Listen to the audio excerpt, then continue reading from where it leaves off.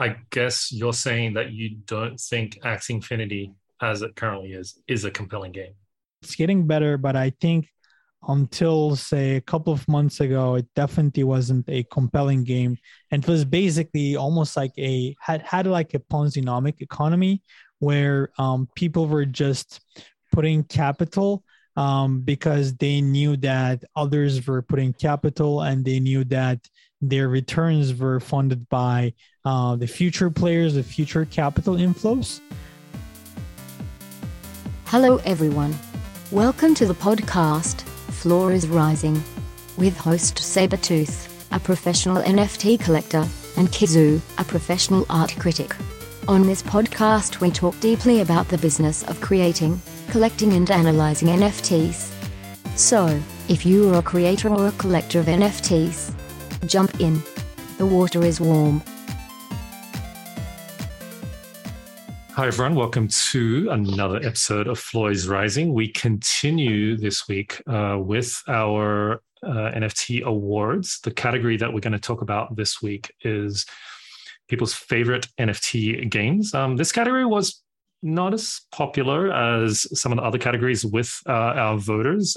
Hence, instead of a top four, we only have a top three this week. But we have one of the sort of most insightful writers, sort of thought leaders in the NFT gaming space with us today is Veda Research, aka Mete Gultkin. Welcome to the show, Mete. Thanks, guys. Thanks for having me.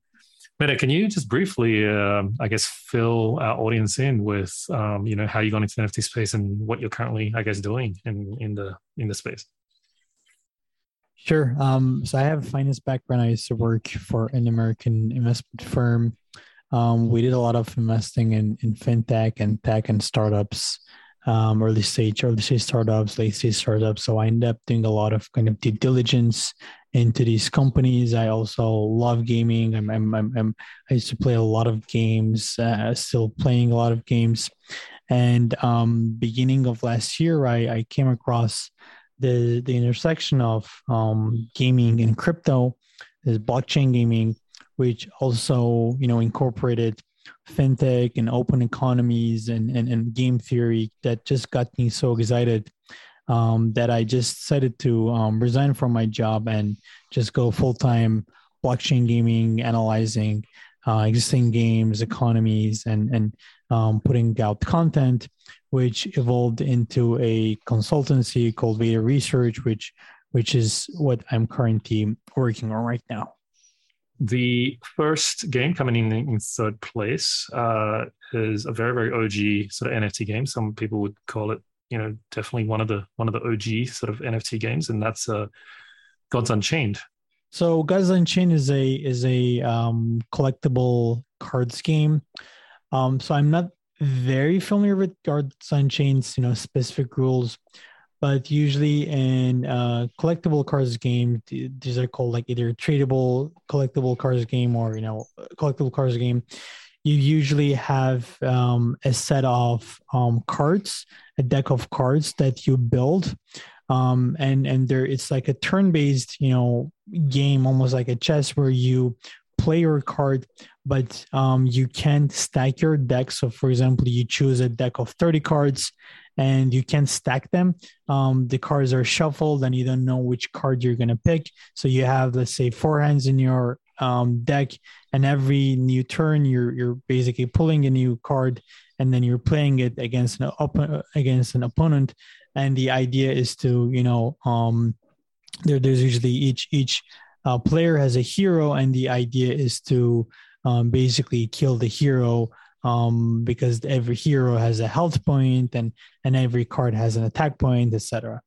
And so, these like collectible card games, TCGs, have been around for a long time.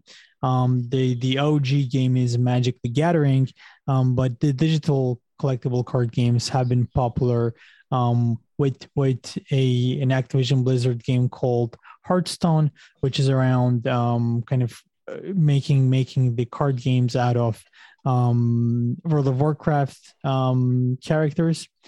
And what blockchain actually brings to the table to these collectible cards games is that, with the traditional card games, you can buy the card, but you're not able to sell it because there isn't a marketplace where you can sell these cards on a secondary market. Again, I'm talking about digital card games. The physical card games, of course, you can sell them, but in the digital card games, you can sell them on the secondary market. So you don't actually you don't have any ownership on these card games.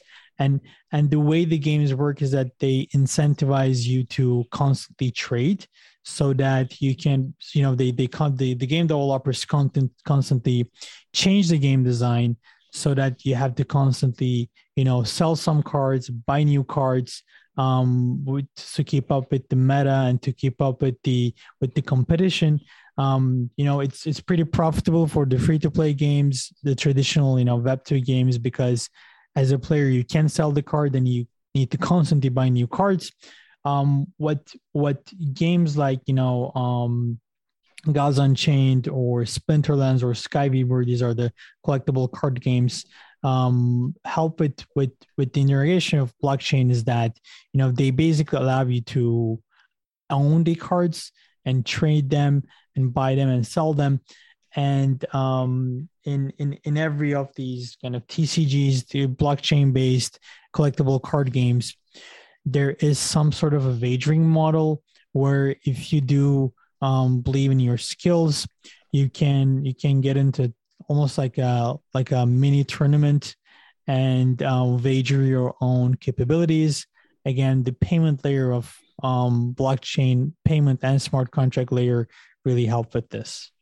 Gods Unchained being a trading card game is you kind of mentioned it. It's a trading card game on the blockchain. Trading card games have been around a long time, and this is, I think, a category of games that's very common where people translate a genre that exists outside of crypto and then they bring it sort of into crypto.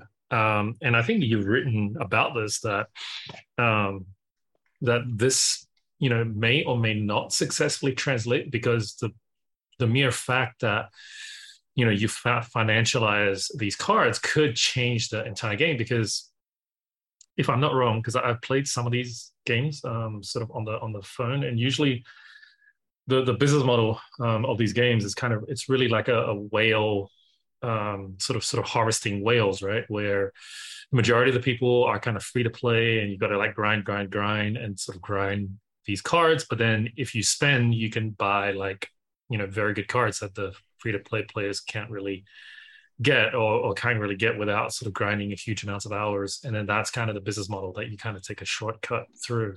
And this kind of changed, I guess, somewhat in the blockchain space. I'm wondering how you feel about,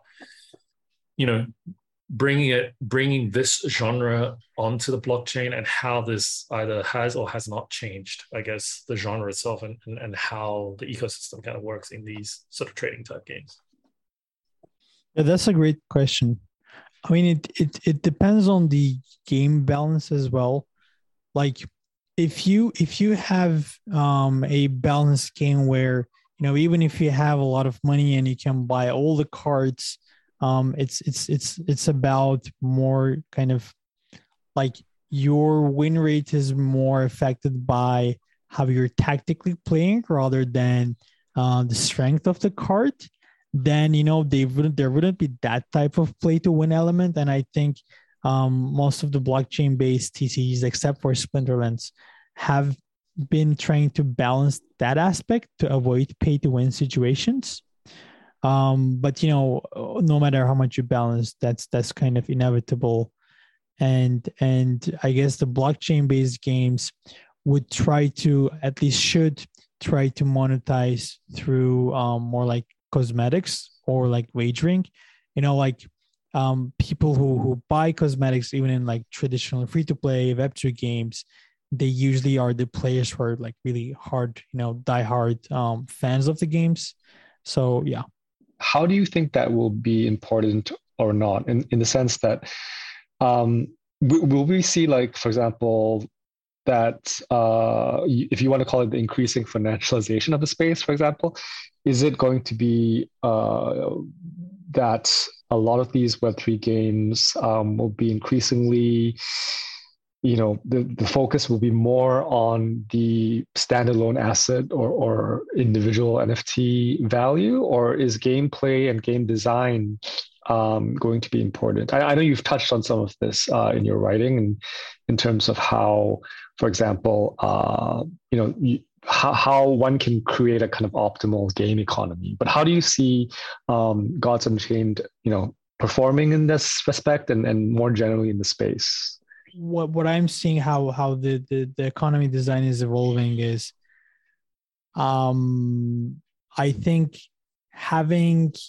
giving permanent utility for game NFTs are going to be pretty problematic in the longer term, because it is going to prevent like further growth, as it's going to, first of all, make richer, like make early investors become kind of like passive, almost like passive kind of earners who don't participate much to the economy. And it could also lead to a lot of speculative activity where, the whole ecosystem will mostly be dominated by speculators. And at some point, the game/economy designers of that specific game would realize that and would have to make some changes, but that will just further frustrate the NFT holders, especially if someone just bought the NFT on a secondary market with the expectation that its price will further go up because they have read a post on the game's blog, etc. So I think the design of the NFTs are pretty. It's a very difficult topic. It's a very sensitive topic in my opinion. Just because the rewards you attach to the NFT has some opportunity cost. It's opportunity cost that could have been as influence to the game economy, game ecosystem. So that's number one. So and number two is it mostly encourages speculative activity rather than early kind of power players, or like more power community members participating and having aligned incentives. Our second place getter in the games category is Forgotten Ruins Wizards. I'll kind of chime in here because I think this is I was kind of surprised. Maybe it's because of the people that were surveyed, but this project, Forgotten Ruins, didn't actually start out as a NFT gaming project. It actually started its life basically as a PFP project. It was like a 10K sort of PFP sale, and then over time, because of the popularity, the project has kind of expanded into I guess metaverse. They have like a Runeverse. It's also expanded into the NFT gaming genre, because they have a world, sort of like a metaverse that they're building. They have sort of various characters, and not just the wizards, but they also airdrop like ponies and various different characters, all of which are sort of usable in a particular game. So it's really I would say it's not a typical sort of NFT game where it kind of appealed to that kind of crowd, because I would say there is a pretty strong delineation between, for example, people who are interested in sort of PFPs, people who are interested in art, people who are interested in NFT gaming. Like there is some crossover, but obviously not a lot of crossover. And this, I guess, has sort of crossed over from the PFP side to the gaming side, and so that could be a reason why Mete, that you're not as familiar with it, because it's kind of crossing over from another genre, so to speak.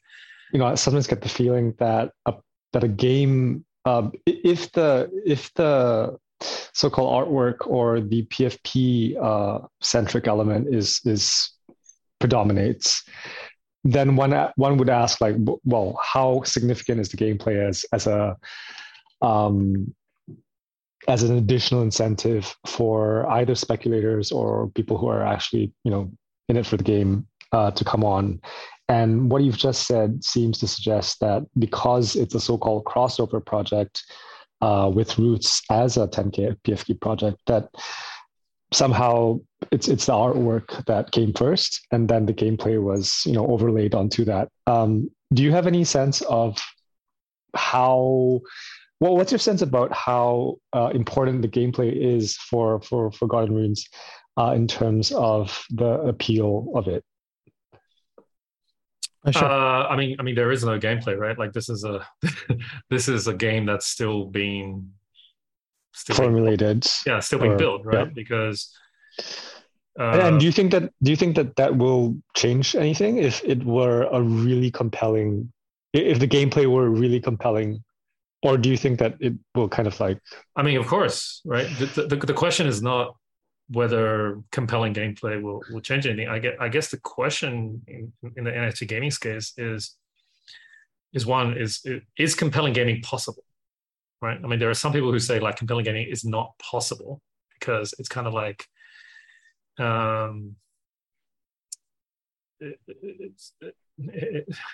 it's kind of like when you add sort of financial assets into that kind of space, like it's kind of like it's a paradox, like a contradiction in terms. It's kind of a contradiction. Like you can't sort of mix oil and water. So there are a group of people who say that, and then I guess the second group of people would say like, of course, compelling gaming is what everyone's aiming for, but no one knows what it is. It's one of these things. It's like we'll know it when we see it, but no one knows what it is because we haven't seen it yet. That's, I mean, I guess they're kind of two. I mean, I don't know, Mete, whether you'd agree that we haven't really seen a very compelling sort of NFT game up to this point. Or at least compelling in the sense that it's equally, it's an even balance between the gameplay and just the collectability of the tokens, right? Because that's the question. Like how does one strike a balance between things that seem to be cross purposes? Yeah. How would you define what a compelling game is? Like, for example, well, let me introduce our first game, and then I'll give examples. So the game that came number one, sort of voted first in the favorite NFT game, is Axie Infinity, right? And I introduced Axie Infinity because I want to use them to make this point to your question, which is that Axie Infinity was a game that basically brought a ton of people into both NFTs, into NFT gaming, into crypto. Like people who never were in crypto before got brought in, right? And previously, this was the hallmark of what the definition of a compelling NFT game is, right? Like if you bring all these people who are never in crypto and they got brought into crypto because of your game is super compelling. That was what the definition was. But I think a lot of people, after seeing how this Axie Infinity experience went, kind of changed the definition and go, well, no, people didn't really come into Axie Infinity because it was a compelling game. They came in because like they wanted to speculate and there was the financial rewards, and it wasn't because it was a compelling game. And so now I think a bunch of people would say, well, a compelling game is like if you bring people in, but they're not really like here kind of speculating on the increase in the assets. They have to kind of be either sort of revenue neutral or even revenue earners for the project to sort of classify it as a compelling game. But I mean, Mete, I'll let you sort of kick off, I guess, how you would introduce sort of Axie Infinity. I know it's a project you're very familiar with to our audience. Yeah, sure.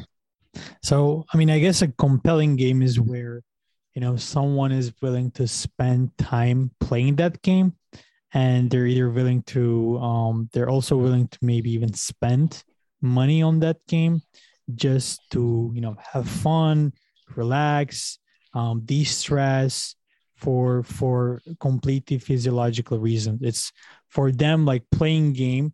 If they didn't play games, maybe they would watch Netflix, maybe they go out meet with friends, maybe they check a social networking app, right? So they play the game with completely physiological motivations, and they enjoy it so much that they wouldn't mind spending on, booster packs and cosmetics and battle passes, etc. So that's kind of how I think about players who play compelling games, and to understand whether a game is compelling or not.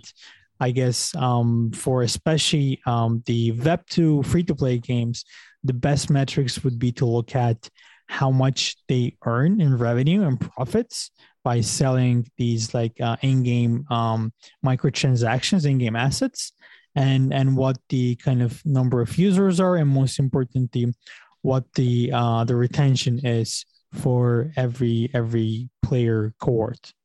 Now with Web3 games like Axie Infinity, that has kind of changed the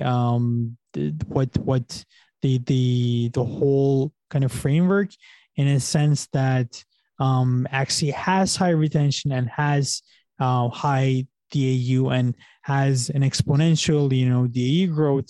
So a lot of the kind of VCs and people thought that people were playing Axie because it's such a compelling game and it has these retention ratios that would compete with Supercell games.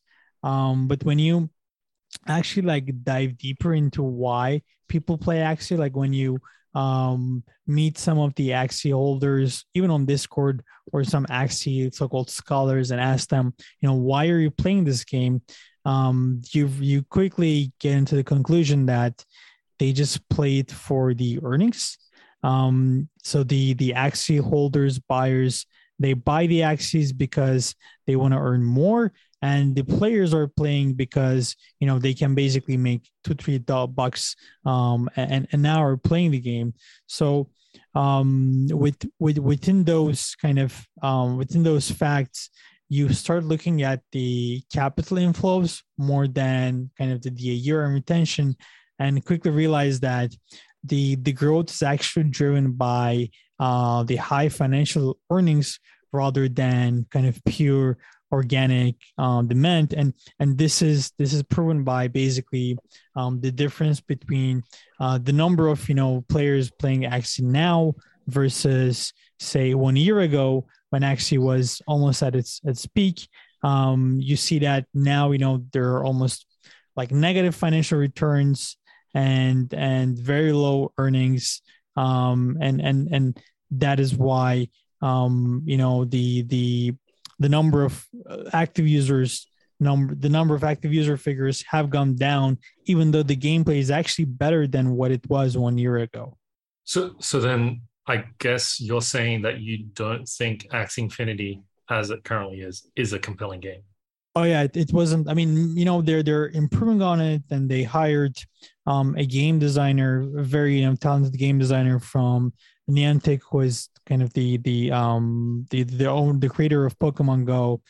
Now it's getting better, but I think until say a couple of months ago, it definitely wasn't a compelling game, and it was basically almost like had like a Ponzi-nomic economy where people were just putting capital because they knew that others were putting capital, and they knew that their returns were funded by the future players, the future capital inflows.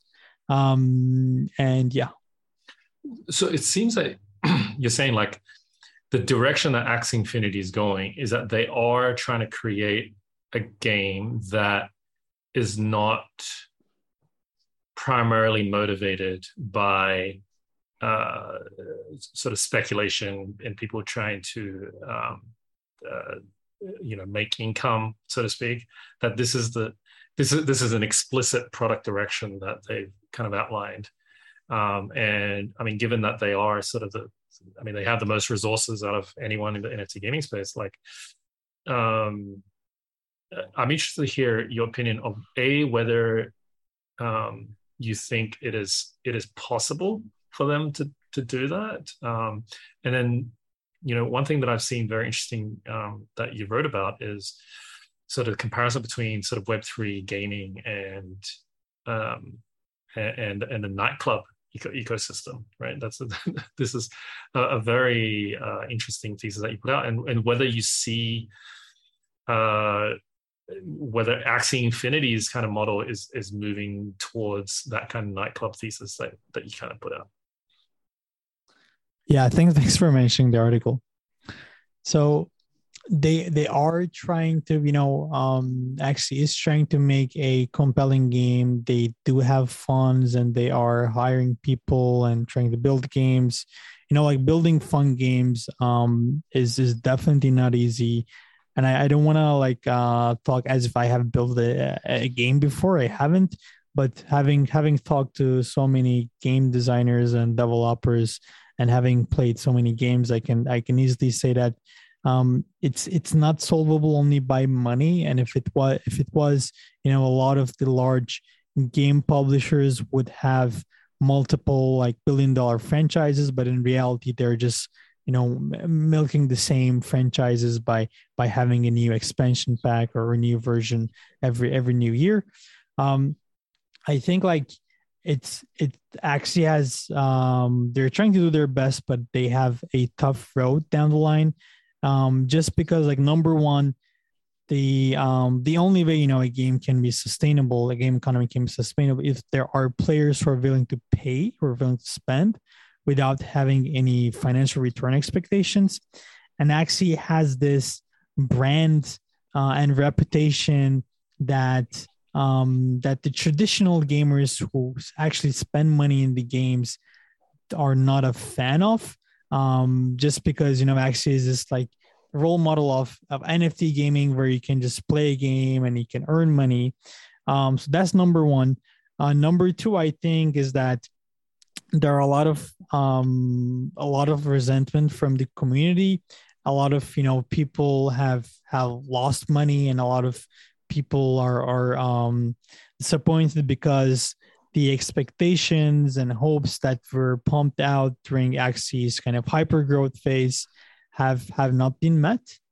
And another reason is that it's the competition is fierce. A lot of the experienced Web2 game developers are quitting their jobs and building Web3 games right now. And I do believe that it is going to be more and more difficult to get attention of Web3 gamers and the traditional gamers. And on to add on your second question, so the thesis around the nightlife and Web3 games is around that, so in Web2 games, you can't pay your players with real money. You can't give them any type of rewards, but you can give them the most premium, content, the best skin, but you can't give them money. But in Web3 games, you can easily pay people. And you can even better is you can pay them with your own token, which further aligns incentives and further makes them, even more loyal and potentially increases their LTV and ARPU and retention. But so the question is, you have this almost like a subsidy, budget, let's call them subsidy tokens, subsidy equity. And you are going to allocate, say, 20-30% of these to the community. The question is, who do you allocate it to, and how, and at what magnitude? Which is obviously one of the problems, that we're trying to solve at Vader Research as a tokenomics consultancy. If you just reward speculators or players who are just grinding to earn money and they don't add any value to the economy, you're basically, throwing out value. You're basically diluting your valuation, because those people are just trying to earn, and they will cash out the moment the returns dry up, because they're not here for the game. Whereas if there are some players or some community members who are willing to add value or willing to create something, this could be via I don't know, making designs, helping with the developers with some programming, it or having a new mod for the game, etc., then there is a real value creation happening. And what I was trying to explain what I was trying to like make parallels with the nightclubs analogy is that, you know, in nightclubs, there are like certain group of people whose existence lead the say, you know, VIP table owners to spend even more money or spend more time or makes them come back to the club. So the idea is that why not pay players whose interactions lead to the person who interacted with them to spend even more money or to come to play the game even more. And an example is with could make more sense with more of these like games where there's a lot of social interaction, or there are these like so-called Web2 guilds where, you know, you're a member of a guild, you're maybe a guild leader, and your members rely on you and your members, you know, count on you. And because you know that they count on you, and because, you know, maybe they said, oh, thank you, you're the best, you're the king. If you end up spending more money, you know, maybe the person that encouraged you could be rewarded. You know, maybe that would be a better way to allocate the subsidy token resources, subsidy equity resources, rather than, you know, randomly allocating it to grinders and speculators was kind of the main idea behind that thesis. Do you think it's possible that it's not possible to build something that's fun with NFT games in the traditional sense, that people are willing to essentially consume, like they're willing to be consumers in the Web2 sense, right? That they're willing to sort of buy things and consume things without expecting sort of financial gain. Do you think that it's possible that this is not possible in the NFT space? One thing I'm worried about is a change in behavior where, and I guess that goes to the heart of the question as well. Mm-hmm. Is like, let's say you are a traditional gamer and you are used to spending money and you don't expect anything in return. But now when you buy that, I don't know, that sword, you know that is actually worth like, I don't know, $50, and you can sell it on the secondary market. Mm-hmm. Or, you know, the rewards, the virtual gold you earn with that sword, like instead of investing that back into the sword and upgrading the sword, if you know that you can actually sell those tokens and order a dinner, you know, would it change your behavior as a player? Mm-hmm. And like if you end up selling that sword at a loss, you know, would you have a bad experience, and would that affect your experience? So those are like some of the concerns that I also have.